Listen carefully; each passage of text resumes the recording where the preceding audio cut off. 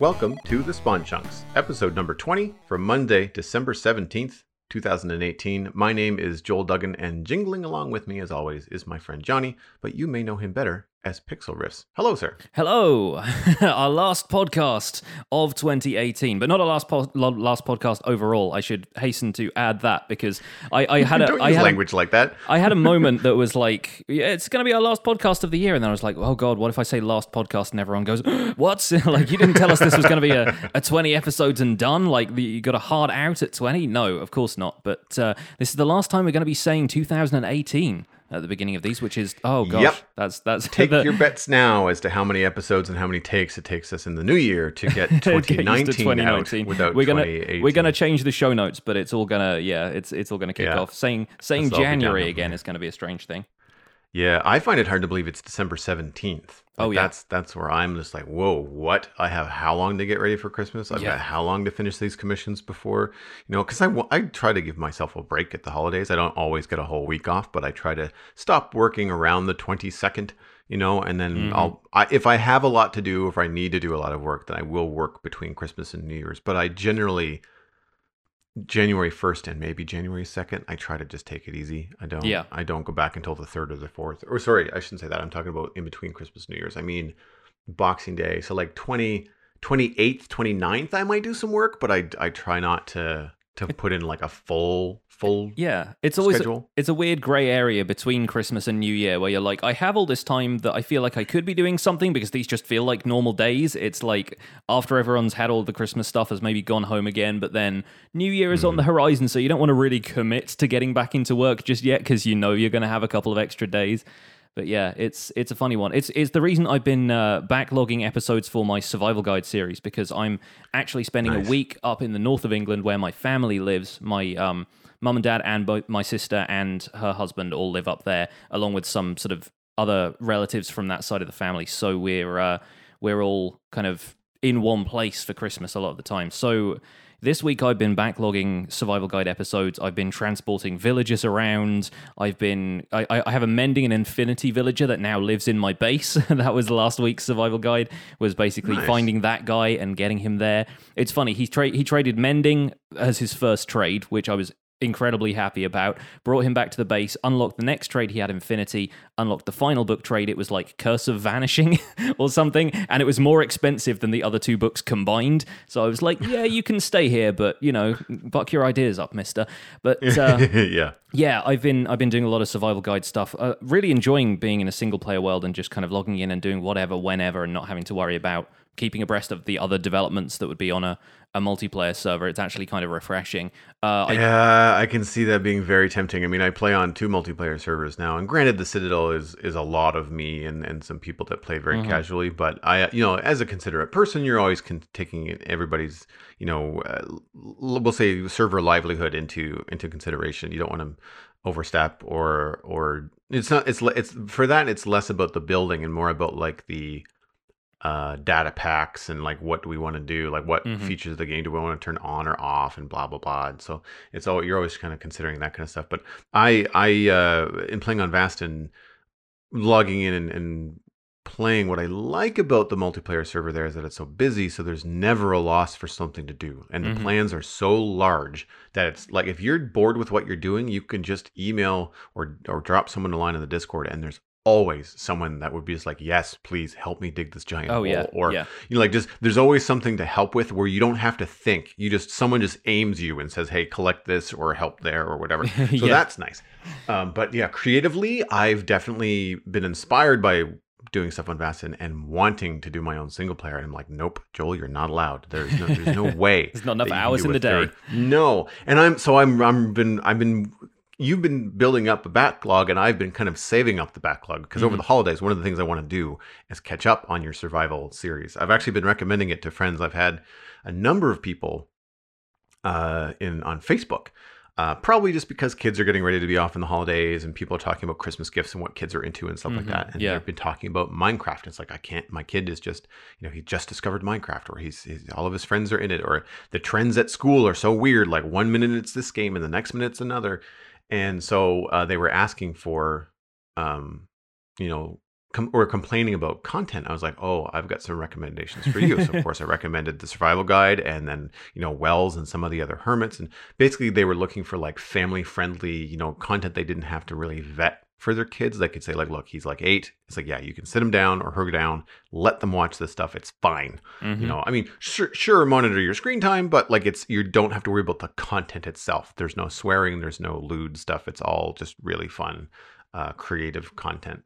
And inspiring. Like it's the kind of thing where like I don't have kids, but I would imagine I would be really keen on letting my kids watch things like Decidedly Vanilla and Survival Guide, because it's creative. Like it's not just mindless stuff. Yeah, right? I feel like that's one of the things that sets Minecraft apart from other games. Is it's a very proactive game, and it allows for that kind of level of artistic creativity and imagining stuff that isn't present in some of the other games where it's just like objective based or shooter based or that kind of thing. You've always got to be thinking about what's coming up next, and it allows for some very inventive stuff. I mean, if you're looking at stuff like Redstone, for example, it's basically giving your kid a background in electronics from age 4. So Yeah. there are definitely elements of that, and there's a chance to have some fun as well. Like one of the other things I recorded this week was a quick collab with my buddy Zloy, who I do the Hermitcraft recap with. He loves playing horror maps on Minecraft Bedrock Edition, and he sometimes does like art for the people who sell their maps through the marketplace. So he gets the hookup. He gets like, a copy of a map before it launches, or maybe somebody will just send him a copy of it to kind of review. And we played a kind of horror-themed map, kind of along the same line as the Slender Man kind of games, where you're just walking around getting notes and trying not to get eaten by the big scary thing.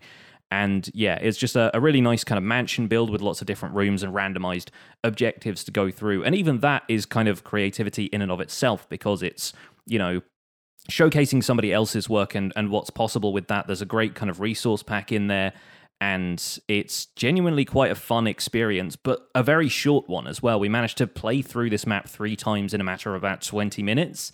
Oh, wow. So that, yeah, there's a lot of these kind of short, bite-sized kind of experiences that you can have with Minecraft, and then go back to playing the kind of the core game experience, the survival game, the one that we all know and love at this point. Yeah. And I think too that it's nice that it's not one of those games that requires you to be, 16 with twitch reflexes. Oh, yeah. To survive. I mean, like, potentially, depending on how tech savvy they are, grandparents could play this with grandkids on the couch. And frequently on they do. Xbox. Yeah, I've definitely heard from them. Yeah, like it's not a super difficult thing to do. So I'm curious, because of I'm looking forward to catching up on Survival Guide over the holidays. Have you got into now building stuff, like instructions on that? Like, are you started to encroach on your own one chunk build territory? I haven't actually done much in the way of like planning and preparing builds. We've done a couple of things, and most of the actual building is stuff I've done sort of off camera for the most part. I mean, I've started decorating a sugarcane farm, which I kind of said, we're going to build the inside of this first, because the actual functional sugarcane farm part is the bit that matters, but I'm going to build a house around it because I don't like to have a farm just sitting there in the open with no context for it in the surrounding environment.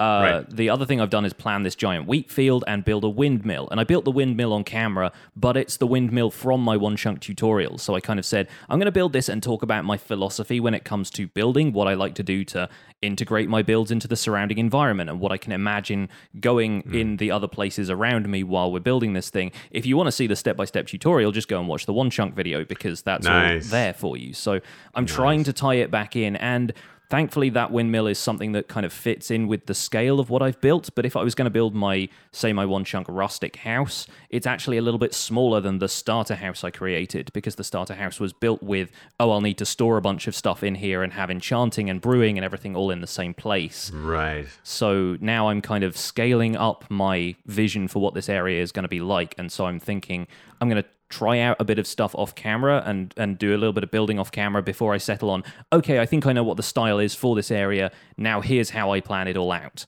It also helps me kind of crystallize my thoughts when it comes to that stuff, because I don't always explain what I do super well. And that's been the battle with Survival Guide, is explaining everything in a concise way instead of just following my instincts and doing what comes naturally. Stuff that you've done 1,000 times, yeah. Yeah, exactly. Yeah, that's always the trouble with any kind of instruction or breakdown is that you really have to slow yourself down to like, okay, what if I've been playing Minecraft for 5 minutes? Like I Hmm. need to kind of look at this from a brand new perspective. And I it's been funny seeing people comment on that as well and saying like, "Oh, you're going at such a slow pace." And I'm like, "Yes, because this is a guide for newish people." And like, I acknowledge all the time that there are people who are watching this who, might just be here to pick up the odd tip here and there because they've already been playing Minecraft for 4 or 5 years. And yeah. there's people in the comments have said, "Oh, I didn't know that you could do that when I say brew a potion of weakness to cure a zombie villager without using netherwort because you can do that. You just pop in a fermented spider eye." And they're like, "Oh, that's a tip I didn't know." And Right. stuff like that comes up for those people. So I encourage them to stick around because there's always something you've forgotten that it's easy to learn again. I did not know that either, actually. There That's you good. go. That's good to know. There's your tip for the week. You're Tip for the week. welcome. Yeah, yeah, yeah. Merry Christmas. Feather in the cap. Merry Christmas. Nice. Feather in the cap. It's funny that you mentioned scale because that's something that I've been struggling with lately. And I'm curious that when you get to the building more complex stuff on Survival Guide because curves are hard. Oh, yeah. And I have been struggling with both. So I was streaming last week and dealing with some stuff on the Citadel, and it's a curved staircase. It's not rocket science, Mm-hmm. but it's not a circle either. It's like an S curve. So it comes Yeah. in one way, curves, and then curves out the other way. And I was trying to get it to look right, trying to get it to look even, trying to get it to be wide in the middle but narrow at the end. And it took me 3 hours to get this thing right. Yeah. And it was like to the point where I was getting concerned with like how many times I was going up and down this ladder to look at it from above on stream. Like I made a dirt pillar and put a ladder on it just so I can get up and down and look at the thing and say like, okay, where do I need to move this out by a block? And every time I went up, I just had to edit it just a little bit more and a little bit more. And it just reminded me that like, when you're attempting stuff like that, planning in the early stages is essential. And so I've been spending a lot of time planning for stuff on the Vastin server. I've been voluntold that I am working on the tree in Vastin. I think in part that I did some concept art and people really liked it. And there's 2 artists currently on the build team in Vastin. One, I'm pretty sure it's Pixel Brew. He's a graphic designer though, so I don't know necessarily what his drafting chops are like, but he's been really busy lately. He's got a family, so I just kind of went in and said, all right, I'd like to try and lay this tree out because we're at the stage now where people want to build the city, but the city needs to know where the castle is, and the castle needs to know where the tree is. Yeah, so it all there's a goes out hierarchy. from there's a focus. It's a giant, not a giant ring, but essentially the center of the city is this tree. So you can't really build up to something where you don't know where the something is. Yeah. So I had to go in and I had to make some circles, and I mean they're rough. They're just meant to be like, okay, this is probably the biggest the tree is going to get. So if you don't come any closer than this, then we're fine. And so I've been drawing these curves in the air, and I'm thinking about, like, I come from a 2D background. Like I draw classically flat Photoshop paper. Like I don't do modeling. So Minecraft is kind of like this weird in between where it's like really low res modeling. And so I'm trying to figure out the best approach to draw this tree or create this tree and show guidelines for people. So we've picked this point in the map where you're viewing the tree from like the shore. And so I can take a screenshot from the same location every time and then drop that into Photoshop. So why I did not think to do some pixel art of the stairs for 20 minutes before my stream and save myself probably 2 hours of messing around and just trying the stairs were so frustrating. Probably more so because I had a live audience. It was like, okay, here I am failing at Minecraft for 2 hours. Yeah.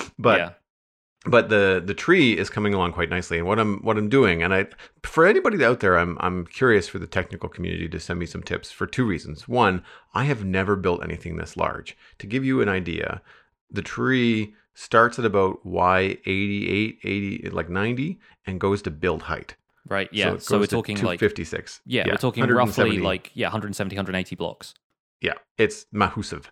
And it's also not a straight line. Like it's not a Minecraft tree. Like it winds. Think like, twisted. Think like bonsai tree covered in frost and that scale. Now it's thinner. It's meant to be tall and thin, not like squat and wide like a bonsai, but it has that kind of twisty trunk to it. So it's not a straight line. And so what I'm doing is I'm drawing it in silhouette, kind of like an outline first, so that when we look at it from the main entrance of the city, you'll get the look of that silhouette. I then will eventually push that silhouette so it's not all on the same axis. So like the trunk of the tree at the bottom might be closer to you, and then it might twist away from you. But I'm just drawing in the silhouette first. So if anybody builds big like that, let me know, because that's the only approach I can think of. And then I'm just going to place like ovals and circles and stuff kind of like up the skeleton, as to say, okay, it's this wide here and it's that wide there and whatever. And then, I mean, obviously I'm not doing this all by myself. Once I get kind of like the form in, I can grab some people from Vast and say, okay, look, we got to fill this in, like just fill in the curves. I mean, everybody there is a good builder, and like, we have to make this look organic.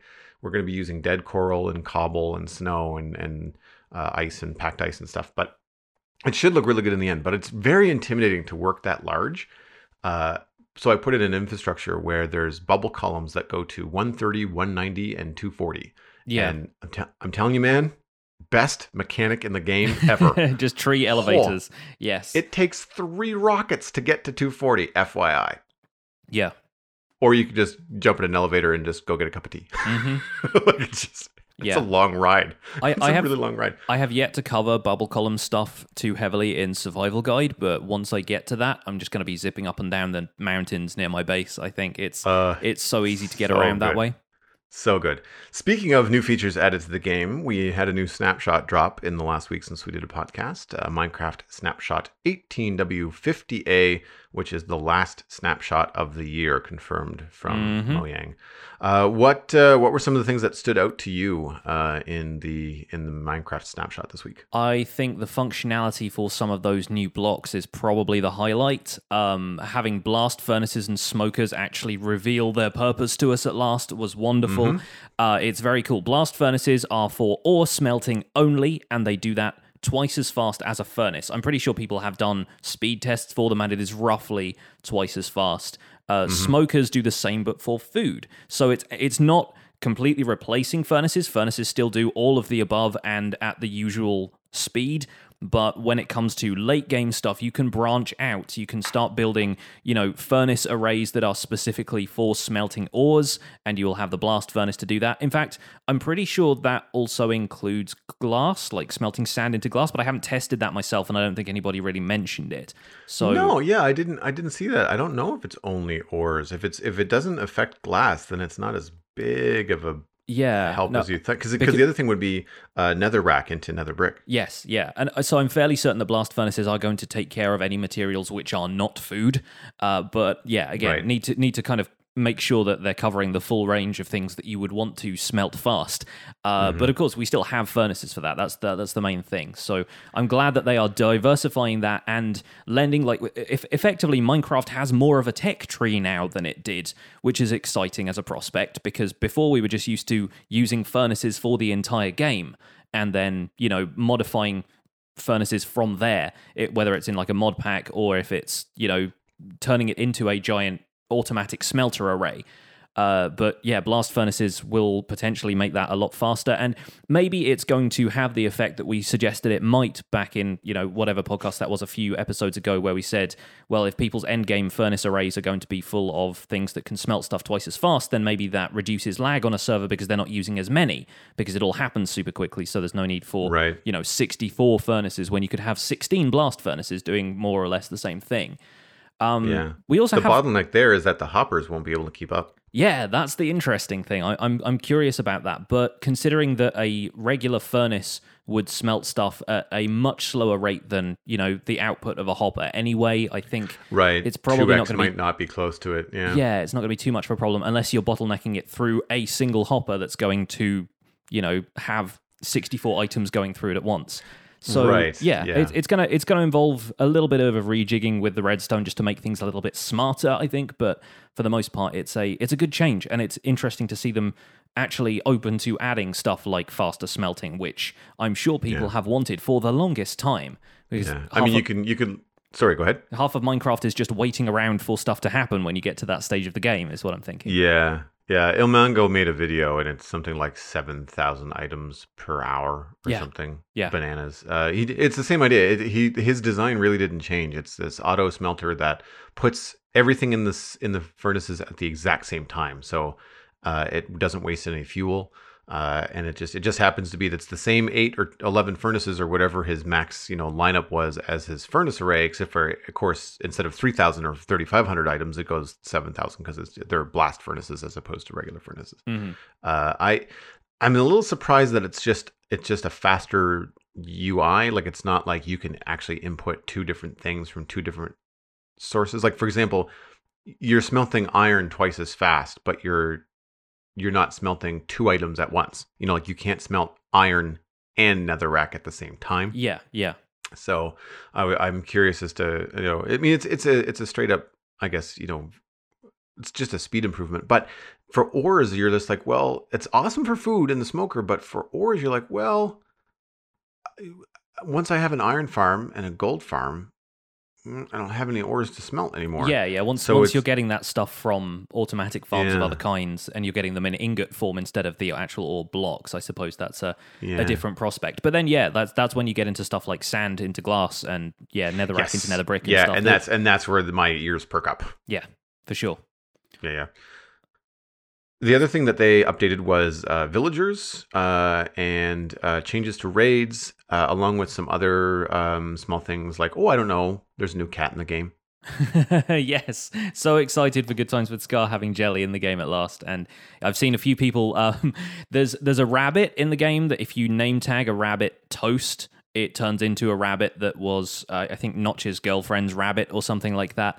And so somebody on the Minecraft Reddit spawned in the cat on top of that rabbit and was like, "Hey, look, Jelly on toast," which I thought was kind of adorable. But yeah, we've had we forgot to talk about barrels. Barrels are a thing now as well. Right. I skipped past some of the stuff because some of the things were just like the word functionality was, I don't know, maybe loosely. Yeah, barrels aren't really anything right now. I mean, they're chests that you don't have to have a block on top of, or you don't have to have an open block above them for them to open, right? Because you can just go through the inventory of a barrel by right clicking on the block. But that's it. Somehow, that's it. And it's not like a larger chest inventory. You can't have like a double chest size inventory in a single barrel. There are some unused textures of the barrels being full of stuff. I think there is one that's full of fish, which again kind of implies that they might have something to do with the fishermen villagers.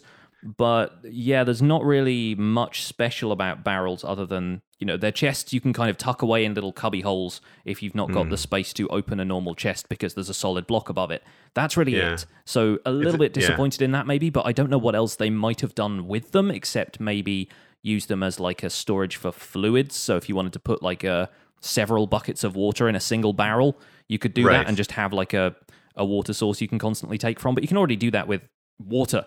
there's no reason for you just not to make an infinite water source. So it's, I feel like one of the things that they could do with barrels, and technical community that's listening, let me know because I'm curious about this, is that if you put something in a chest, does the game itself then treat that chest differently? Like if you've got a chest full of cobble and a chest full of wood, does the game know the difference? Because if that was the case, then if you filled a barrel with cobble, it would be cool if the top texture of the barrel changed to make it look like it was full of cobble. Yeah.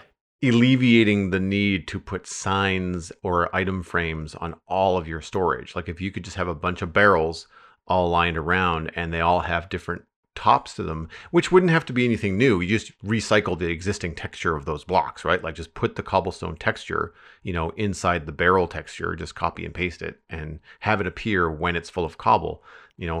I thought the limitation on the barrels might be like, hey, yeah, they're a storage bin, but you can only put one kind of item in it. Like once you put cobble in there, then the only thing it will accept is cobble. And then you could almost use that as like an item filter technology as well, if you wanted to.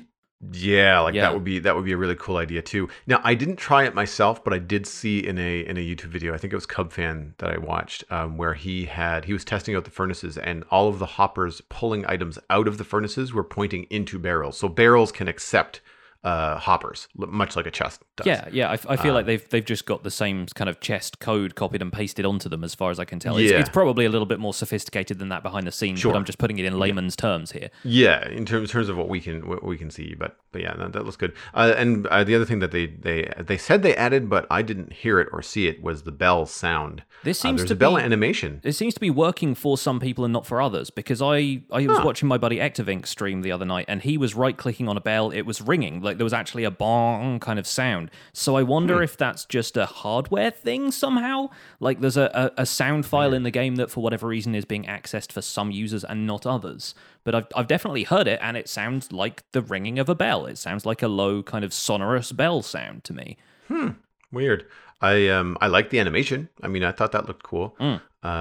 And the other thing that I tried that they didn't talk about at all, because I thought that they might put it in there without letting anybody know, but you still can't put lanterns on the sides of things. Oh, okay. Yeah, I think they said they were going to do that. Or maybe they said that about the bells. I'm forgetting. But one of those things you couldn't add to the side of things, and now you can.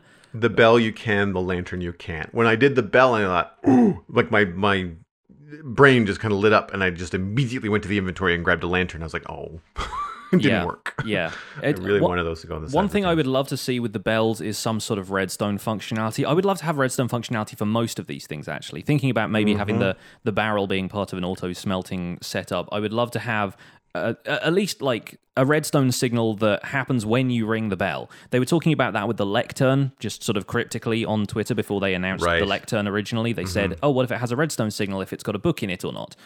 And I think having like ringing a bell and that triggering some kind of redstone mechanism would be really great. Or alternatively, have the bell be able to be rung remotely by pulling a lever.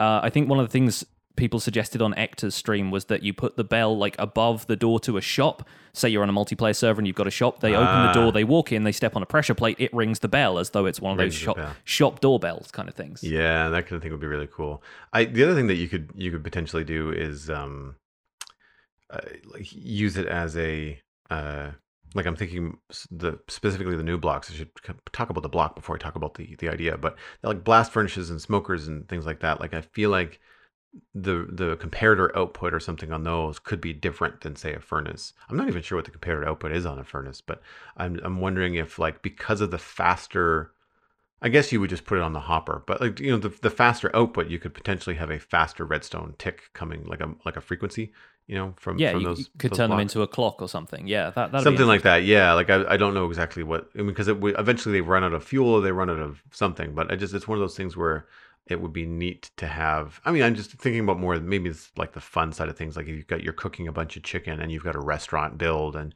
every time new chicken comes up, it, like, the redstone output creates a ding, you know, maybe order that, up, you know, kind of thing. Yeah, it has the bell. You know, I don't know whether that's a thing. I mean, these are all things that you could potentially do with hoppers, but I feel like sometimes items go through hopper so quickly that the signal isn't strong enough, like it doesn't actually read it. Yeah.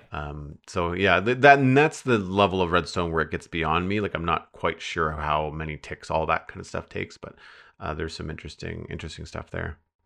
We should talk a little bit about the changes to villagers briefly, because we had this is going to be a very chunk mail heavy episode. We didn't really mention that too much at the top of the show, but we mentioned it last week. We want to basically make the rest of this episode, the main bulk of the episode is going to be answering community messages, because we get a lot of those. It's been really nice reading a chunk mail basically every week since we started the show, more or less. Yeah, it's been about that, hasn't it? We wanted to kind of clear out the inbox before the holidays, make sure some of these questions got answered, and we had a very specific email relating to the villagers from this snapshot from Coco, who's a member of our Discord. Thank you, Coco.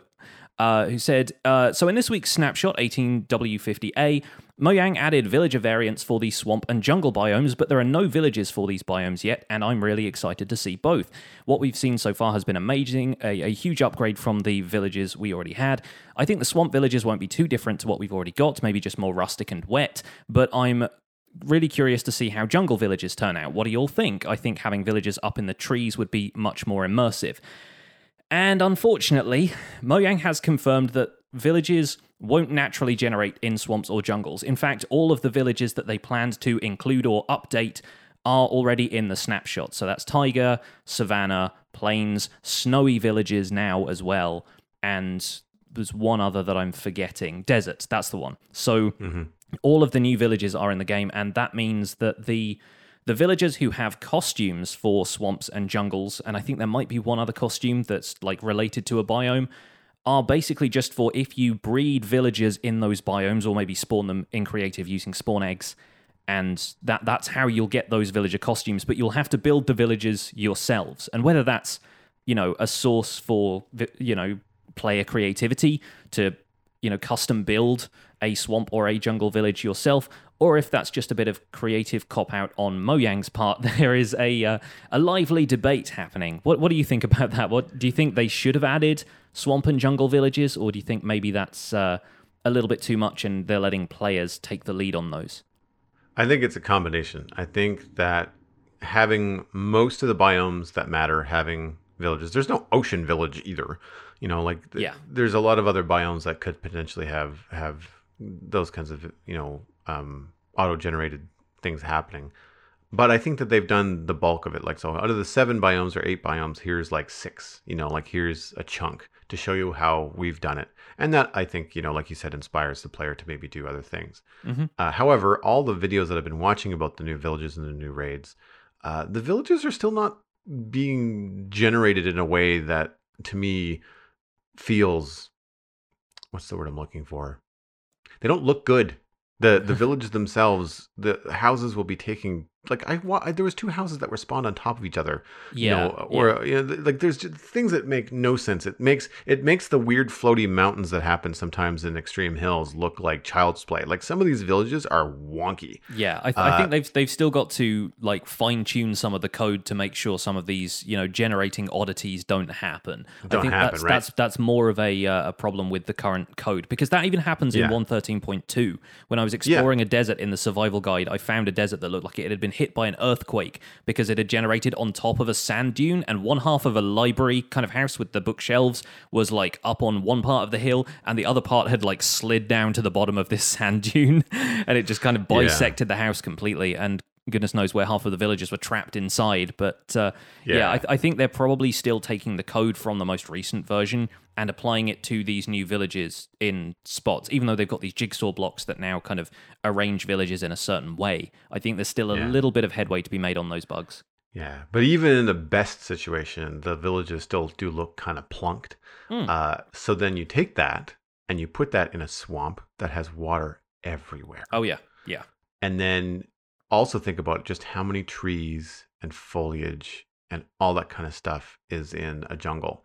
And I would not be surprised if it was, 1, really technically challenging, 2, just not aesthetically pleasing. Like, they might even get it to sort of maybe kind of work, and they might ultimately just be like, look, this looks terrible. It would be better for the player to build it themselves, because when we auto-generate it, 9 times out of 10, it looks like garbage. Yeah. Compared to, like, say, the Plains Village or the Desert Village, that 9 times out of 10 look great. So I think it could be just a simple artistic / technical decision to be like, let's encourage the players to build their own Ewok village, and not have a village like mow a hole in the middle of a jungle, which, let's face it, that would look weird, right? Yeah. Because you're gonna have like half jungle trees, and like it's I'm imagining the same sort of thing that would happen is what happened on the Citadel when we moved it from a realm to a server, and that we had a bunch of these displaced chunks, and there were trees that were cut in half vertically. It was just really bizarre. And I would imagine that's probably what happened. Just from what I've learned about this kind of stuff, I would say that's probably what happened, and I'm okay with it. I think not having swamp villages, I wouldn't want to live in a swamp. And not having jungle villages is fine. I think it encourages the player, and then keeps the world looking, the way that Mojang envisioned it. I actually started my villager breeder on DV Season 4 up in the air in a jungle, and had like minecart tracks going up to it if I wanted to retrieve them to put in my little villager trading area. But I kind of think if I did that in the new update when it finally arrives, then I would have a ton of jungle villagers to live in this dinosaur skeleton that I built down there. And I don't know, I like the idea of that. I like them having different costumes. And right now, we were talking about this earlier in the week, actually. We were saying, like, it's kind of difficult to distinguish the villagers based on what their costume is. Like, the costumes don't feel like such an intuitive thing yet. It just kind of confuses you with how many villagers are there. But eventually, once we get used to, the one with the monocle is the cartographer or whatever. The one with the Sure. big wide-brimmed hat is definitely the farmer. It's going to be so much easier to look at them at a glance and know, like, okay, that over there is the one I want to trade with, instead of going around right-clicking on every brown-coated villager going, are you the farmer? So it's gonna be nice to do that. There is one other change I wanted to touch on briefly, and that is they have these jewels on their belts now, which actually indicate how many trades have been unlocked. So they start off with like a little stone gem kind of thing on their belts, and then once you trade with them and unlock more trades, that changes to a gold one and then to a diamond one. So you can now also see at a glance which is the villager you've traded with the most. So if you have, say, like a whole range of clerics, and you're like, okay, the one I've traded with the most is the one who's got the really good bottle of enchanting trade that I want at the end of you look for the cleric with the diamond kind of button on their belt, and that's how you know that's that one. So again, there are even more permutations to villager costumes, but even more ways of telling at a glance instead of going around talking to the entire village to make sure you're trading with the right person. And I think they also added another layer to the textures of the villagers. Like they have like like if you were to look at the texture files, which I haven't, but it looks like there's like a texture for the villager and then like a texture for their costume. Like there's an overlay sort of thing.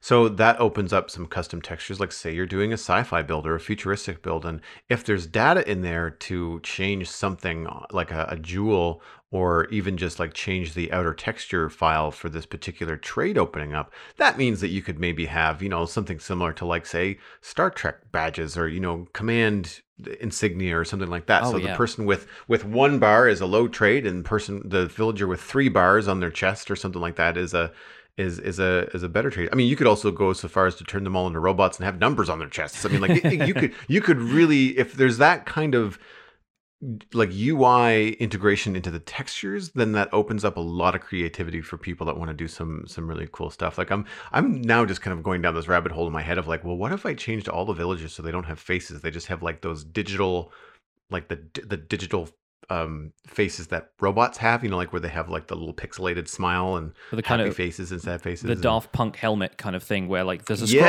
scrolling display that tells you what their most reasonable trade is.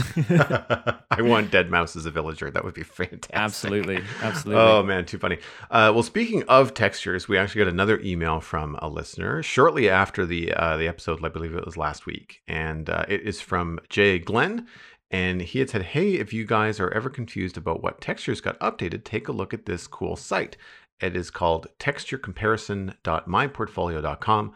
He said that Azumovoid pointed out to him a while ago, and while it's not comprehensive, it's pretty good comparison for all the blocks. Cheers and keep it up, regarding our podcast. I can't remember whether I mentioned this site on the show proper or in the render distance last week or the week before, but I have seen it before. However, at the time, it was not as updated as it is now. The last update on the site is now December 12th, so only a few days ago, shortly after week 50 came out. So the textures on this site have been updated for the latest snapshot. So thanks very much, Jay Glenn, for pointing that out.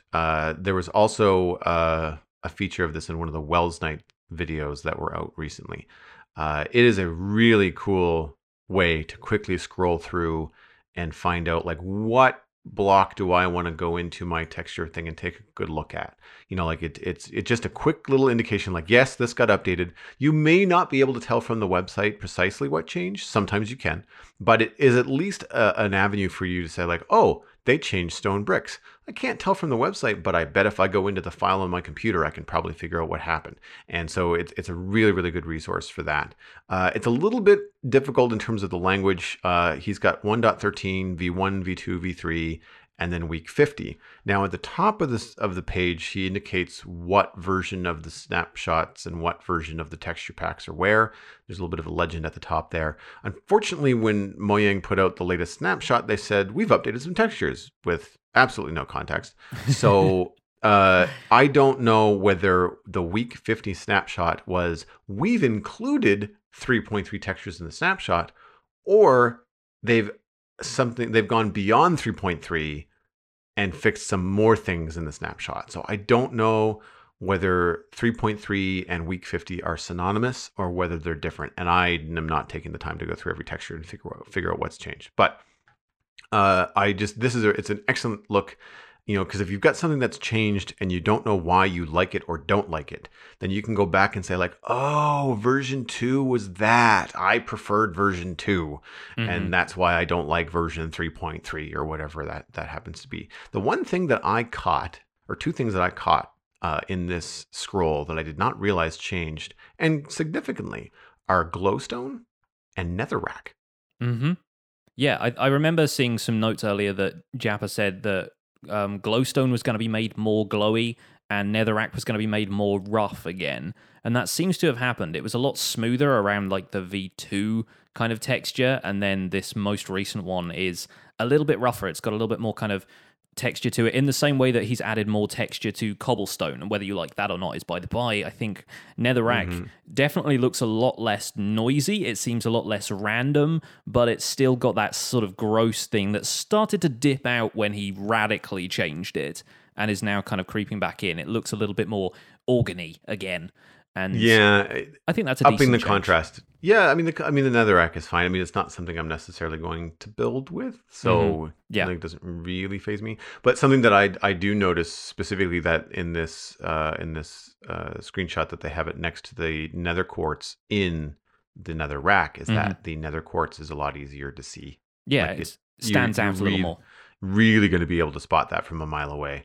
And again, like I feel like that contrast and clarity shift, is what's pushing a lot of these updates. But yeah, no, it's cool. Thank you very much, Jay Glenn, for pointing that out. And I'm so glad that somebody has done this website as well, because it really does make understanding the changes a little bit clearer. So props to whoever is responsible for the texture comparison site. Yeah. There was one other texture too that I wanted to. There was a positive change. Oh, andesite. Again, really subtle. Really subtle. They changed the direction of the grains and they did a bunch of other things, but it's actually pretty good now. Because I think my complaint with version 3 was that it was really hard to tell the difference between stone and andesite. Yeah, like it was just really hard to see the difference in it because of the way that they've changed the way that the grain of the stone goes. I think it might stand out a little bit more. So yeah, it's nice to grab onto the positives. We tend to. I know that we've got complaining a little bit on the show, and I wanted to make sure we grab some things that we like. Yeah. Picky artists are picky. Hey, get over it. Yeah. Speaking of picky artists, I'm interested to see how some of the picky artists decide to use some of the new slab and stair and wall variants. Because going back to my buddy Ector's stream from the other night, he was building with endstone brick slabs and stairs, and as soon as he started building a wall out of it with a little bit more kind of block variation in there and kind of having supporting structures made out of stairs and slabs, I kind of went, oh yeah, endstone brick is basically just stone brick with a really different color sort of set, like a different color palette to it. And I kind of thought, why don't I use that more? And I'm like, oh right, that's because there aren't any slabs and stairs for it. So yeah, I'm eyeballing endstone brick again and thinking maybe I should do some more stuff with this. It certainly justifies quite how much endstone is available to you once you get out to the end and just mine up one of those islands. So I'm eyeballing that stuff. And that actually ties into our next user-submitted question, our viewer-submitted question, I should say, from the Pro Prince, who says, hey guys, with all of the 1.14 slabs and stairs coming into the game, would you want to see any other missing or niche items added?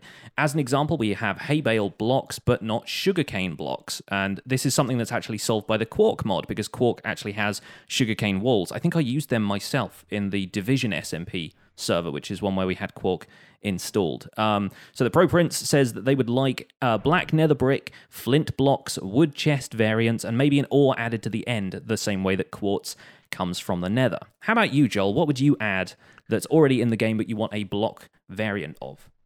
So I already have black nether brick, but I guess he means in addition to...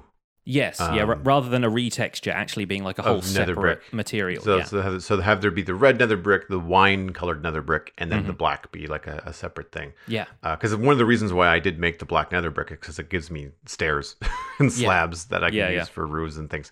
Where my brain went on this, and we end up coming back to this again, I think, in a later email, but I like the idea of terracotta stairs. I know people want to get into concrete, but I've been playing on Vastin with a custom texture pack where Germsy Boy has turned concrete blocks into various different types of roof shingles. Now, it's specifically, Vastin is meant to be a medieval kind of style. So anything that was futuristic, that kind of said, well, we don't need concrete, right? We don't need these bright colors. We're going to turn them into something useful. And Fixit touched on this last week, actually, saying yes, that he was expecting concrete stairs and slabs to be added. So it was like, hey, let's use these for roofs now so that we can have way more variation when they actually arrive. Yeah. And then they didn't. Yeah, but what I'm thinking in terms of just like multifunctionality, like Mojang has said a number of times that they don't want to just add a block into the game that does one thing. They want it to be multiple things. So I like the idea of terracotta stairs, but if you craft them into tiles. So the idea being like you can use your regular terracotta blocks, but if you do like maybe a 2x2 or even a 3x3, I'd be okay if it was expensive. Those terracotta blocks would then get turned into tile blocks. And if the tile blocks also had stairs and slabs, then you could have a red tile roof. You could have a blue tile roof for things like, so I don't know, like a Greek, like a modern Athens or a modern Greek build with the white, concrete walls and the blue roofs. I just like the opportunities there to have terracotta, which is a real material used in roofing, and I think would be educational for the Minecraft player. It doesn't make it super easy because mesas are sometimes hard to find. They might have to travel a long way to mine everything. I think that would be an excellent way to get some additional colors for your roof blocks and have it not all be just black. Now, one of them obviously could be a dark, your dark brown or whatever. You could have like your dark, like shingled roof or asphalt roof or something like that. But I think that terracotta crafted into tiles would be great because then you could use that tile texture flat on the ground for like tiled floor in the kitchen or, tiled, you could use it for different things. Adding some texture to paths, that kind of thing. Just having some bricks that weren't straight up stone or some variant on the above would be kind of useful. Yeah, exactly. I'd be down for like it's very similar to Purpur because Purpur is just a straight 2x2 square pattern, right, within a block. And if that was something like, imagine if that was like a terracotta color, like a pot color or like a flower pot color, or even like a blue, like the same way that lapis has got when you make a lapis block. If you had like blue tiles and you could put that on a roof, like that would look stunning. Yeah. On the subject of Quark, actually, Quark has Midori blocks, which are basically the same as Purpur, but I think they're crafted with cactus green, where Purpur would be crafted with popped chorus fruit, and they are green variants of Purpur, the same kind of texture, sort of onion skinned over the top of a green block, and they are really different. They're quite an interesting color, and it's something that isn't really present in current Minecraft except maybe in some of the melon stripes. And so they're worth looking into if you're interested in some extra building stuff and want to install a module or two of Quark in your worlds. But Nice. For me, actually, I'm going to dive back into Quark one more time because Quark has paper walls. And I think those are a really great idea and a very popular idea too. People are always trying out Asian-style builds, kind of Japanese shoji paper walls. Dividing rooms look really great, but it's not something that's possible to do in Minecraft right now. Even things like white stained glass doesn't quite have the same effect because of the amount of transparency it has. Having a kind of opaque block that occupies the same space as an iron bar or a glass pane would be really great, and it would definitely add a lot more authenticity to when you want to build Japanese-inspired builds. So that would be nice and easy to do. Paper already exists in the game. All you need to do is maybe, because actual shoji is like paper with like sticks in a frame, you could essentially do the same thing as a crafting recipe in Minecraft. You could just have paper in a plus shape and then sticks on the four corners or something like that. It'd be nice and easy to implement. Yeah. So I was going to ask that, like, if you wanted like a paper block, like a square block, or a paper pane. I think a combination of the two, even just something that you could make like glass and then would turn into panes from there would be good. But if it came to it, I would settle for just having a pane that went down the center of a block like a divider in the same way that iron bars and glass panes do. Right. My issue with that, unfortunately, is how the game currently handles the lighting, and that I never like the way that glass panes look compared to glass blocks. Yeah. So if I have an opportunity to make a glass window wall thick enough to house glass blocks, it always looks so much better. Even with my connected glass texture, that you can always see the squares in the panes. Yeah, yeah. Whereas for whatever reason, when you connect the glass blocks, which have the same connected texture, you can't see the edges of it, and I don't know why that is. Maybe it's just because like the front and back edge of the block are just so far apart that you just can't see that, or I'm not sure how the physics work. If anybody technical can tell me why that happens with glass panes versus glass blocks, because I think it would be an awesome idea to have a semi-transparent thing, even if you have to have shaders on to see it. But like if you and I were playing in the same world and I was walking behind your paper wall and you could see my shadow And a kind of like silhouette thing, yeah. That would be really cool. And I think unfortunately that effect would be broken if the same lighting effect was being applied to paper panes. Like if you could also see the grid, you would kind of lose it. But a seamless paper pane, whoa, man, yeah, that would be really cool. If you could do some kind of like shadow theater thing, that would be super awesome. But we're getting a little bit too deep in the future. Yeah, there's a couple of YouTubers that come to mind that I think would have a lot of fun with that. Too funny.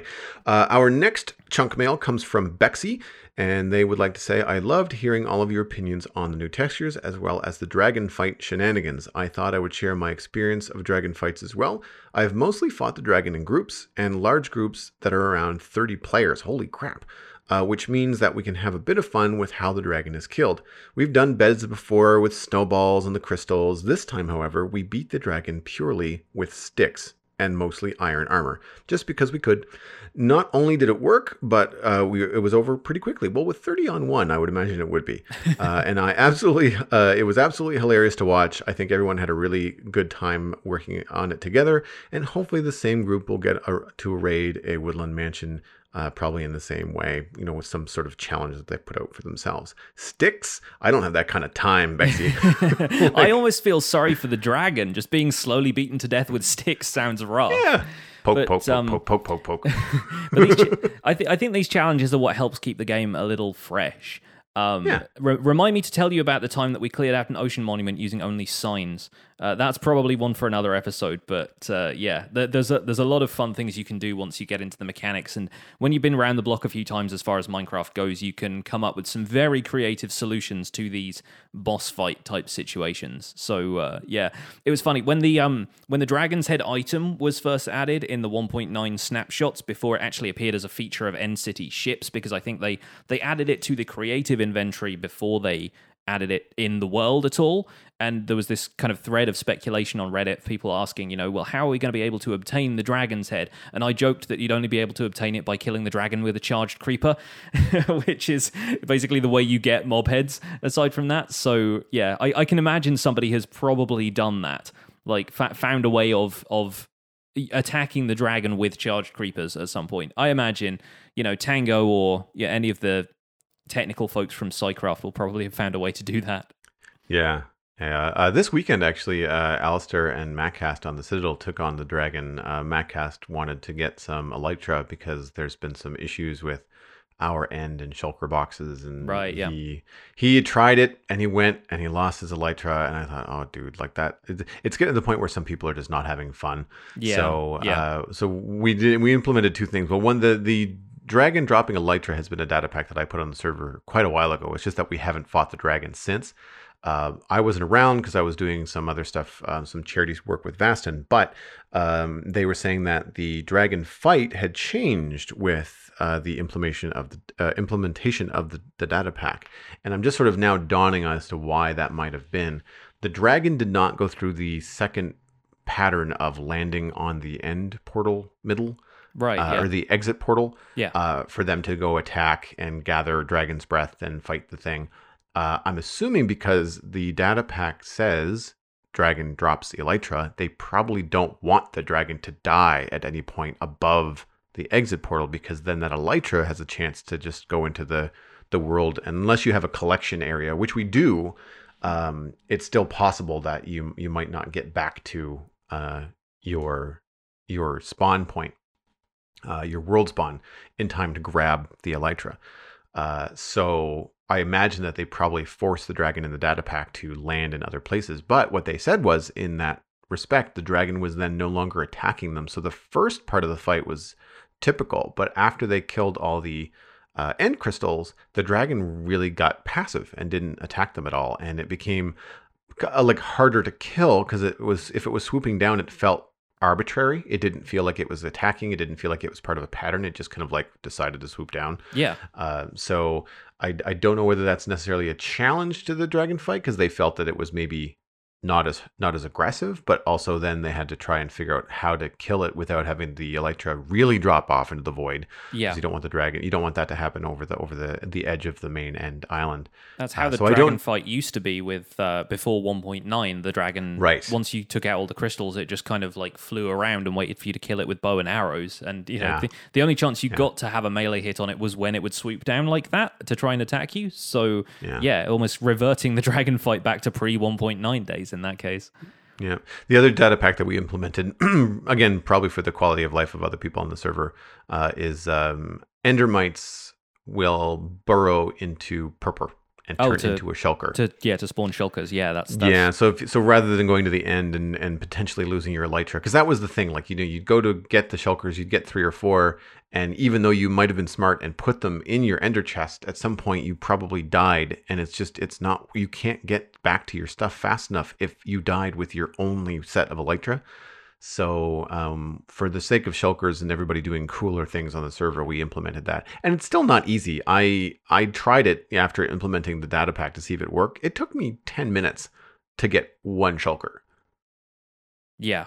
Yeah, because it's a chance that an ender might spawn. Like, you don't get it. It's not relatively right? rare, isn't it? I've actually been using ender pearls to get around a fair amount between builds in my survival guide world, and I still haven't had a chance to explain endermites because none of them have shown up yet.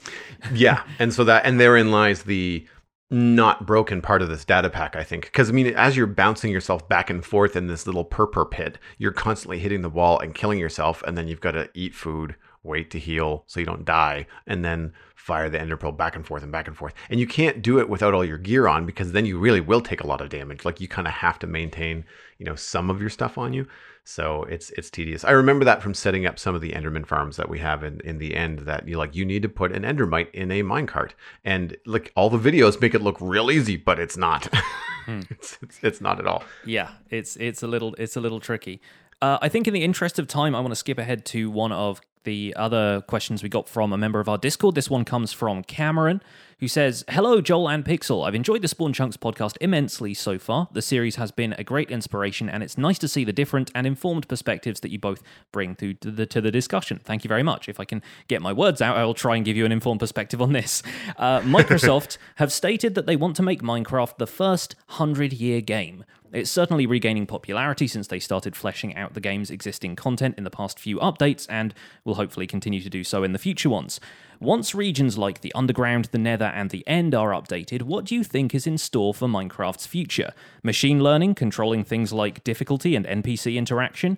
Procedurally generated features, more immersion via virtual reality, a deviation from the medieval themes of Minecraft, or perhaps implementation of radical yet popular changes such as microblocks, or maybe a complete decentralization of content. How do you think Minecraft as a game will evolve? Thanks for reading, Cameron." So this one obviously has a lot of options here, and I figured it would be worth getting into before we wrap up. There's one other question I do want to read before we wrap up, and we will try and get to the couple of questions that we have missed in the post-show, in the second half of the render distance. But I really wanted to dive into this one because it's an interesting question. Yeah, it's funny, when I started producing content for Minecraft, doing YouTube videos and streaming and stuff, I was like, man, am I late to the game? Like, is this going to be worth, you know, trying to generate some following and enjoy the time I'm playing in Minecraft and become part of this community? Like, is it just like an uphill battle? Is it so populated and possibly even on its way out, with things like Fortnite and Overwatch and other things being so prevalent on Twitch? And I actually just read an article that Alistair shared on my Discord the other day from Ars Technica, and the title of the article is "Forget Fortnite, My Son is Still Obsessed with Minecraft." Now, it's an interesting read, and hold on to your nuggets if you go in and read it, adults, because he analyzes Minecraft and his son's behavior in terms of medical addiction, and it's a little eye opening. It's a little like, oh geez, maybe I spend a little bit too much time in Minecraft myself. When you look at it from that perspective, I think he uses that analogy to illustrate a point, but he illustrates it quite well. It goes to show that there are kids that are always going to be coming into the age where Minecraft is appropriate, but Fortnite is not. Mm-hmm. Or games like Fortnite is not. Or parents that just would prefer their kids don't run around and shoot people in video games. Like there's a lot of stuff, I mean, Minecraft has bows and arrows and swords, and there's PvP, but it's more like tag than it really is. I think the difference is just firearms. Like that seems to be a big dividing line. It is admittedly a little bit more difficult for modern kids to get hold of swords, bows, and arrows than in some countries, at least, it is for them to get hold of firearms. Yeah, exactly. So I really think that there is some staying power to Minecraft. But what I see it going, or where I see it going, and I believe that Cameron mentioned this in his email about availability. No, it was you. Sorry, it's you in your notes talking about the availability of hardware. I think VR is eventually going to transform Minecraft and take it to the next level. I am disappointed that it has not been more of a focus in even if it's just publicity stunts and demonstrations. I'm seeing so much from things like Oculus Rift and a couple of artists that I follow where they're painting in essentially resolutions similar to Minecraft, but they're doing these 3D VR paintings that are animated and they're immersive. They're low res, but they're still every bit as imaginative as anything you've ever seen in Minecraft. I would love to try Minecraft in VR. I don't want to play the thing is I don't want to play Bedrock. Like I want the same experience that I get in Java, but I want it in a VR experience. The ability to look around and be that immersed in the thing that you're building. Like I'm telling you right now, I'd have to bring my barf bag when I'm working on that tree in Vaston. Even on my 27-inch monitor, when I jump off at 250 and the elytra doesn't activate for the first 100 blocks of that fall before the server catches up, woof. Like that. I mean, it's not a bad server to die on because you can get yourself back to geared up in seconds, but it's still that like just gut-wrenching drop of like hitting terminal velocity in the game. And that would be epic, I think, in VR. Recently, there's been some images from, it's not InSight, but it's the other rover that NASA has on Mars. And they've been posting them on Facebook in these 3D rotating photos, things that you can do 360 degrees. Yeah, sure, yeah. Not a cool experience if you're on a browser on a computer, but if you're on your phone and you have a big enough phone, you don't scroll with your finger. You turn yourself in space. Yeah, you like look when around. You look around the room. You as if you're looking through your phone at Mars. It is phenomenal. And to do that in Minecraft with a pair of goggles, I am there. And I think that would open up the game. And I think that we talked earlier about, Redstone being training for kind of like, getting your kids into electronics and coding at an early age. I think just the spatial education, the idea of like being inside of a thing and making a thing from the inside and the outside and understanding just spatial mechanics, perspective, distance, all that kind of stuff that would come with VR. I mean, you're talking about people that are going to become engineers, architects, artists, sculptors. Like I think VR is probably where you're going to see Mojang take Minecraft next. Yeah, I haven't really given a great deal of thought to how developing and kind of emerging technology is going to influence the future of the game because I'm so focused on the now. I'm very much like living in the present as far as Minecraft goes. And machine learning and VR almost would seem too high concept for me, even though I know that VR and even augmented reality versions of Minecraft have been developed. I remember seeing the HoloLens video a while back of the kind of demonstration of Minecraft with that and kind of thinking this all seems very kind of tech demo, but how is a playable version of it going to be made available? I would love to see like having the capability of just viewing something that you have built like on the table of your living room is still pretty awesome. Despite, maybe not being able to navigate around the game in the same way that you might when you were just playing it on a PC or with a VR headset. But I think stuff like that really does come down to the accessibility of the hardware. How possible is it going to be for people to access that kind of stuff in future? How affordable is VR going to be? Considering that they are still developing Minecraft for old hardware because people don't have the money, or they have decided not to upgrade their kids' iPad to whatever the current version is. It's either unaffordable to them, or they don't think it's a necessity. So they're still having to put in quality options that reduce the render distance and the animations and everything just to allow it to perform on older hardware, yet still developing it for the kind of stuff that you need a really powerful computer to do, like having VR running at a frame rate that isn't going to make you throw up and all sorts of stuff like that. So I'm not certain quite how far they can push it without moving the goalposts a little bit and actually shutting out some of the people who are playing on older technology. At what point do we draw the line and say, look, for the future of the game, it is not going to be possible for us to develop on old platforms anymore? It's always heartbreaking to people when this happens. I remember working for Disney when Disney Infinity was the thing, and sadly, RIP, no longer around, but I remember people being very disappointed that the second iteration of that game wasn't coming out on the Nintendo Wii, and I was writing email support for them at the time and going, guys, look, we just don't have the hardware capability on the Wii to run all of the stuff that we want to run. Like, the original Disney Infinity title was fairly stripped back on the Wii anyway, so it's just not possible. But so many people were still using the Wii as a family console, because as a family console it was brilliant, and still is. Like, you can still open up Wii Sports Resort and have a great time.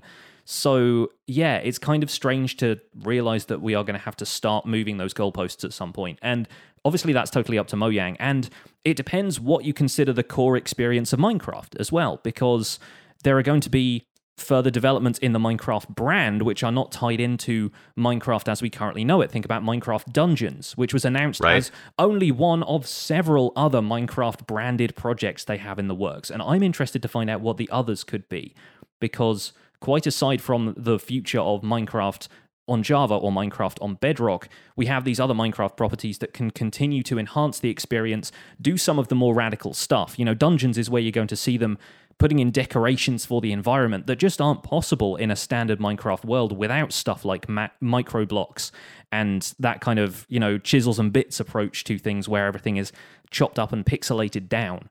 And we talked more and more about Minecraft becoming a game engine in its own right rather than just a game that people play. And I wonder how much further that has to develop. I think looking at the kind of code side of things, I think Mojang are going to be very protective of the core experience, but they still recognize that the modding scene played a huge part in the rise of the game.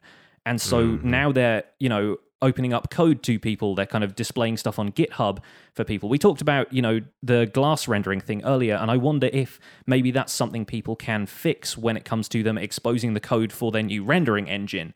And having players kind of feed their stuff back into the game is just going to allow a new kind of level of interaction between players and devs, which is hitherto unheard of. We've had suggestions going to Minecraft back and forth for years, but actually being able to contribute to the code of things and things being a little bit more open source, that's potentially where the future lies, at least for now. But who can predict what's going to happen 100 years down the line? If this is going to be a 100-year game, I'm not going to be around to see the end of it.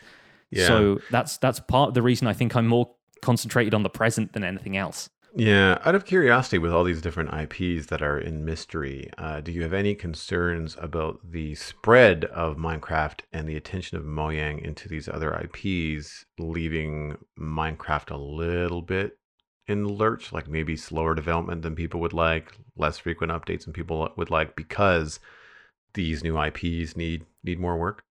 If you had asked me a year ago, I would have said yes, because that was the time at which we saw the Microsoft side of the team really growing, and they weren't really hiring anybody new for Java, and that was the time when all of the doomsayers in various communities online were saying, okay, Java Minecraft is going the way of the dinosaur. They've got a better platform here. It's running in, C++ or C# or whatever the programming languages they use to code it for the Bedrock editions. That's the way it's going to go. They've got render distance that goes up to 128 blocks when I can barely manage 16 with Optifine. Surely, they're going to start phasing out Java Minecraft. Since then, the Java Minecraft development team has, I think, more than doubled in size. And devs who used to work on Java and then went away for a little bit came back. And suddenly, like, there seems to be a resurgence in Java, and they are treating Java as a platform that Minecraft is always going to run on. I almost feel like the developers of Java itself might quit before the developers at Mojang do when it comes to that version of Minecraft. But in terms of it being a 100-year game, it's also going to have to be passed on to new people because, these are all adults working on the game. In 100 years, realistically speaking, some of them probably not going to be around. So how the game is going to evolve over the next few years depends on the people more than I think the technology. It depends on people having the right vision for the game. And we're talking in a lot more vague terms than I think Cameron wanted us to, but I'm not ever one given to future speculation. I just hope that whoever takes over from Minecraft, whatever the next generation of Minecraft is, they've got the kind of core philosophy at heart, which is it being a game about creativity and exploration and fun. Mm-hmm. Yeah, the thing that I'm thinking of is the stuff that I watched with Blizzard, and Warcraft is still, a very popular game. There's lots of people playing it. There's lots of new content, but I definitely felt the division, as Overwatch, Heroes of the Storm, Hearthstone. I know they're all different departments, but it was not so much the division maybe necessarily of the company, but the division of the player base. Yeah. Going to different games because they enjoyed those better or whatever. And that's one of the reasons why I don't play Blizzard games anymore, is because a lot of the experience that I had, I liked Warcraft. I liked the World of Warcraft stuff, but it was because it was my pace. Heroes of the Storm, and while fun, was too fast. Like I'm not good at those kind of games. So your level of fun has a ceiling. Yeah. So for me, I didn't really enjoy World of Warcraft as much anymore. So then I really only ever had time for one video game in my life anyway. So right now it's Minecraft. And so the switch was easy because of that division of player base. So I'd be curious to see if Mojang looks to examples like Blizzard with Heroes of the Storm and Overwatch, and then takes some of the existing Minecraft flavor and then puts it into other styles of games, so that as your Minecraft player becomes tired of Minecraft and wants to play Fortnite, can also say like, well, I like dungeon crawlers too. Maybe I'd rather play Minecraft Dungeons because I'm familiar with Minecraft, and this is just like a different gameplay, but in the same world that I've already got some nostalgia with. And character, especially if they start to get into story and character. Like if Minecraft Dungeons has more than just like you, the player, and actually has characters, with lore and stuff like that. And those characters can then be put into other games with their, like that character can then be transported into another gameplay type, like, a battle arena or whatever. That could be some really, really fun stuff. But I know we have one last email before we wrap up, and that is from Anagram. She's a member of our Discord and Patreon. Dear Joel and Johnny, it has been a joy to follow your podcast and Discord group almost since the beginning, and to see them both steadily growing stronger. You have expanded my Minecraft world, and I look forward to walking into 2019 with you, which brings me to my question. Leaving 2018 with 20 episodes behind you, what is your vision for the Spawn Chunks in 2019? Well, first, Anagram, thank you very much. That's very sweet. And I'm happy that you've been around for so long. It's really nice to have been getting to know new people in Discord, but also really nice to kind of tip our hats to the people that have been around since basically day one. It's a really, really cool community, and everybody that's old and new is just as welcoming and as warm as their Discord cohorts, which is really, really nice to see.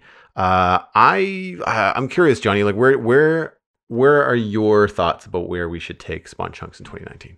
Well, I guess we have to figure out roundtable discussions now, which is interesting. Yeah, that's true. Because to poach a little bit from the outros here, we actually met what is currently our final milestone goal on the Patreon page, but it's absolutely not our final milestone goal. We just have them drafted in the background and ready to release later on once we've kind of finalized a couple of details. But yeah, we managed to hit right before this podcast. Actually, we hit $101 of our funding total. We're at 41 patrons, which is a massive push from where we were last week. And yeah, somebody joined up and I noticed there was a couple of dollars left. So I just put a thing out on Twitter and was like, hey guys, we've only got $2 left before we hit this milestone goal and we start like evolving the show in new directions. It's a really exciting time. And then, yeah, pointed that out and a couple of other people happened to hop on. So thank you guys all for that. Again, I want to echo what Joel said there and just thank you for all of the support you've shown so far and the continued commitment of the people who've been with us since the beginning. We could not be doing this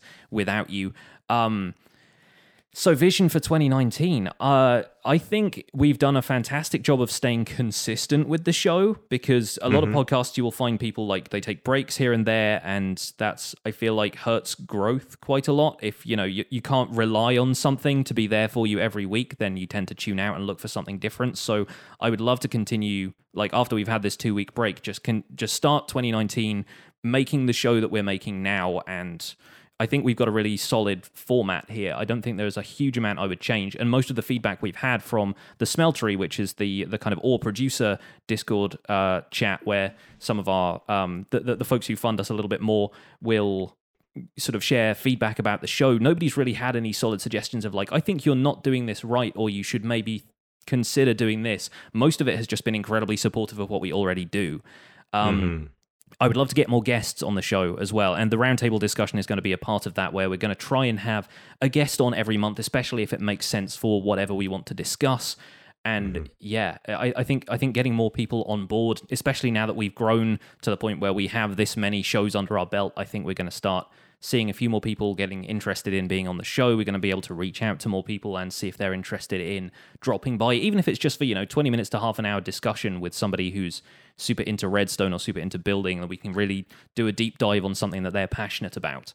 Yeah, no, I agree. I think that, to kind of reveal a few of the things that we've got coming up, the next Patreon milestone goal, which will be up on the Patreon page probably by the time people listen to the podcast, that is a quarterly patron hangout. We did a surprise for the patrons about a month ago. Yeah, on Patron Appreciation Day, as that's right. Decided to dub it. Yeah, yeah. So we jumped into an audio chat with a bunch of people that were in the patron Discord chat, and it was a lot of fun. And it was great to talk to people and hear voices that you normally just see typing, in the chat. And so one thing that we thought we would do is, if we hit our next goal, is to open up a regular patron chat where Johnny and I will be talking specifically about the Spawn Chunks, about what we've been talking about where we're going with the show. It might get into some game related stuff, but mostly more of an inside baseball idea. And that is to make sure that the people that are supporting us on Patreon are getting the show that they want and that they feel that their voices are heard. And I enjoy that. Like, I enjoy that back and forth. And I want to encourage people, because I know how we'll say articulate our Discord is, that if you do have criticism about the show, it doesn't all have to be, how great you think the show is. I mean, it's flattering, but I would love to have some constructive stuff in there too. If there's something that you'd like us to touch on more of, if you would like us to complain about textures less, then there's things like that I think would be good to have in there as well. I'd like to do a little bit more interaction personally with some patrons and some people in the Discord. I do find sometimes when I get busy, it's hard to keep up on the Discord. So one of the things actually I just saw tossed around, I'm going to give a shout out to Stanley, and who was the other person that was talking about it? I think it might have been Mana Chaser. Both of these folks are in the Discord, have been for a while. And they were just saying like, I should pop into audio chat when I play more often, so that if anybody else in the Spawn Chunks Discord is playing, we could just chat, as opposed to having to have your Spawn Town chat room open in one window while you play Minecraft and have to look over and read the chat. You could just talk to somebody. So that kind of sparked my idea that Johnny and I could potentially explore having a couple of different voice channels in the chat that are specifically meant for, hey, if you're just chilling out and playing the game and you want to talk to somebody, hang out in here. You don't have to, but you can. And that's the kind of thing that I might do. Like, I wouldn't do it when I'm streaming, but I would certainly, if I was just mining out some stuff and I wanted to talk to some patrons, I mean, I'm just sitting at the computer playing games anyway. I think it'd be fun. So those are the kind of things that we're going to be, looking at. There's no, I don't want to say, positive, yes, we're doing this and no, we're not doing that, because the lovely thing about podcasts and the lovely thing about Patreons is that they can fluctuate. Like, you can test things out, you can see what works, you can see what doesn't work before we implement any changes or any, we'll say, new developments in the show. We usually bounce it around in that Smeltery chat room with a couple of other people and get feedback, wording on goals, pricing on things, like what does that feel good? What do you think that will do for existing patrons? Do you think that'll feel worth it? Those kind of things are all really, really fun conversations to have in the Discord. And I'm just looking forward to doing more of that and interacting with more patrons. To pull back the curtain a little bit further here, one of the other upcoming Patreon goals, which is the one beyond the quarterly patron hangout, is us getting paid basically for our day's work on the show. Joel and I are both like jobbing freelance professionals the rest of the time. I have my part-time job and doing YouTube and stuff on the side. Joel has illustration and design and all of that stuff alongside streaming and doing this and doing the other two podcasts that you do. And who knows, because podcasts just seem to be popping out of the woodwork these days. It's a passion project for us, this, and it has been since the beginning. Ever since we started talking on that first episode of the Citadel Cafe that I popped into, we were like, we should do a podcast about Minecraft one of these days. And it's been incredible so far. And that Patreon goal, allowing us to basically get paid for dedicating the full day of Monday to research for the show, production on the show, paying our way towards, making sure it's audio editing, and that we don't have to worry about doing our jobs on top of this as well. That's a goal that I would love to reach in 2019. Not as any kind of, any kind of money grubbing kind of attitude to it, more just so that we can feel like this is part of our lives in that way, like it's all about finding that work-life balance. And while this show doesn't necessarily feel like work, it would be great to treat it as work and put more research into episodes and really deep dive on some of the stuff that we want to talk about. Make sure that we're checking our facts, crossing the T's, dotting the I's. Exactly. That kind of thing. Yeah, and the end result of that, when you and I don't have to split our attention across Monday to various duties plus the podcast, means that everybody listening just gets a better podcast, right? Like that's the end game, yeah. Yeah, and I'm looking forward to the roundtables, though those are more than likely going to be, maybe a little bit longer episode. I mean, it just naturally with three voices, if we are able to bring in guests once a month and those kind of things. To be clear, they're not going to be interview shows. They're not necessarily going to be something like Fix It or when we talked with Wells Night. We'd still like to do those. Those are just going to be separate, kind of like one-off occasions. But the monthly roundtables, now that we've unlocked them, it's just going to be like a real quick rundown of like, here's the news bulletins. We may or may not get into them if they're topical, but then we can just sit around with someone that we haven't had on the show before and just talk about Minecraft and just kind of like see where the conversation leads us in the roundtable. So it might be a nice break from the kind of format that we've got going and just kind of like break things up a little bit in the listening cycle and keep it fresh. Definitely takes the pressure off the guest. If the guest feels like they're being interviewed as well, it's kind of, you've got to be on your A game. Whereas if it's just like a kind of informal discussion sort of thing, I feel like a lot of people might be a bit more comfortable with that as a format, especially if we're bringing them on and they're like, well, I'm not really anything special. I'm like, no, you are, but you've also got so much to contribute that it's going to be fantastic to get more people on. But with that, I think that's going to wrap up another episode of the Spawn Chunks, and indeed the Spawn Chunks for 2018. I'm having a hard time not expressing how grateful I am constantly at this point, because it's been amazing starting this in 2018, and hopefully 2019 will be just as good. But in the meantime, you can find out more information about the show and links to some of the stuff we've talked about today, including probably a rundown of all of the chunk mail we got at thespawnchunks.com. The music for the show was composed by me, and despite the fact that we have mentioned this several times at this point, The Spawn Chunks is proud to be a listener-supported podcast. If you feel like doing a little bit of giving over this season of giving, then consider putting some value back into the podcast by supporting us on Patreon at patreon.com/thespawnchunks. Pledging at any level there will get you an invite to our patrons-only Discord chat and ease us ever closer to our next set of Patreon goals. Sharing the podcast with your friends is the easiest way to support the show. You can find us at The Spun Chunks on Twitter and Instagram.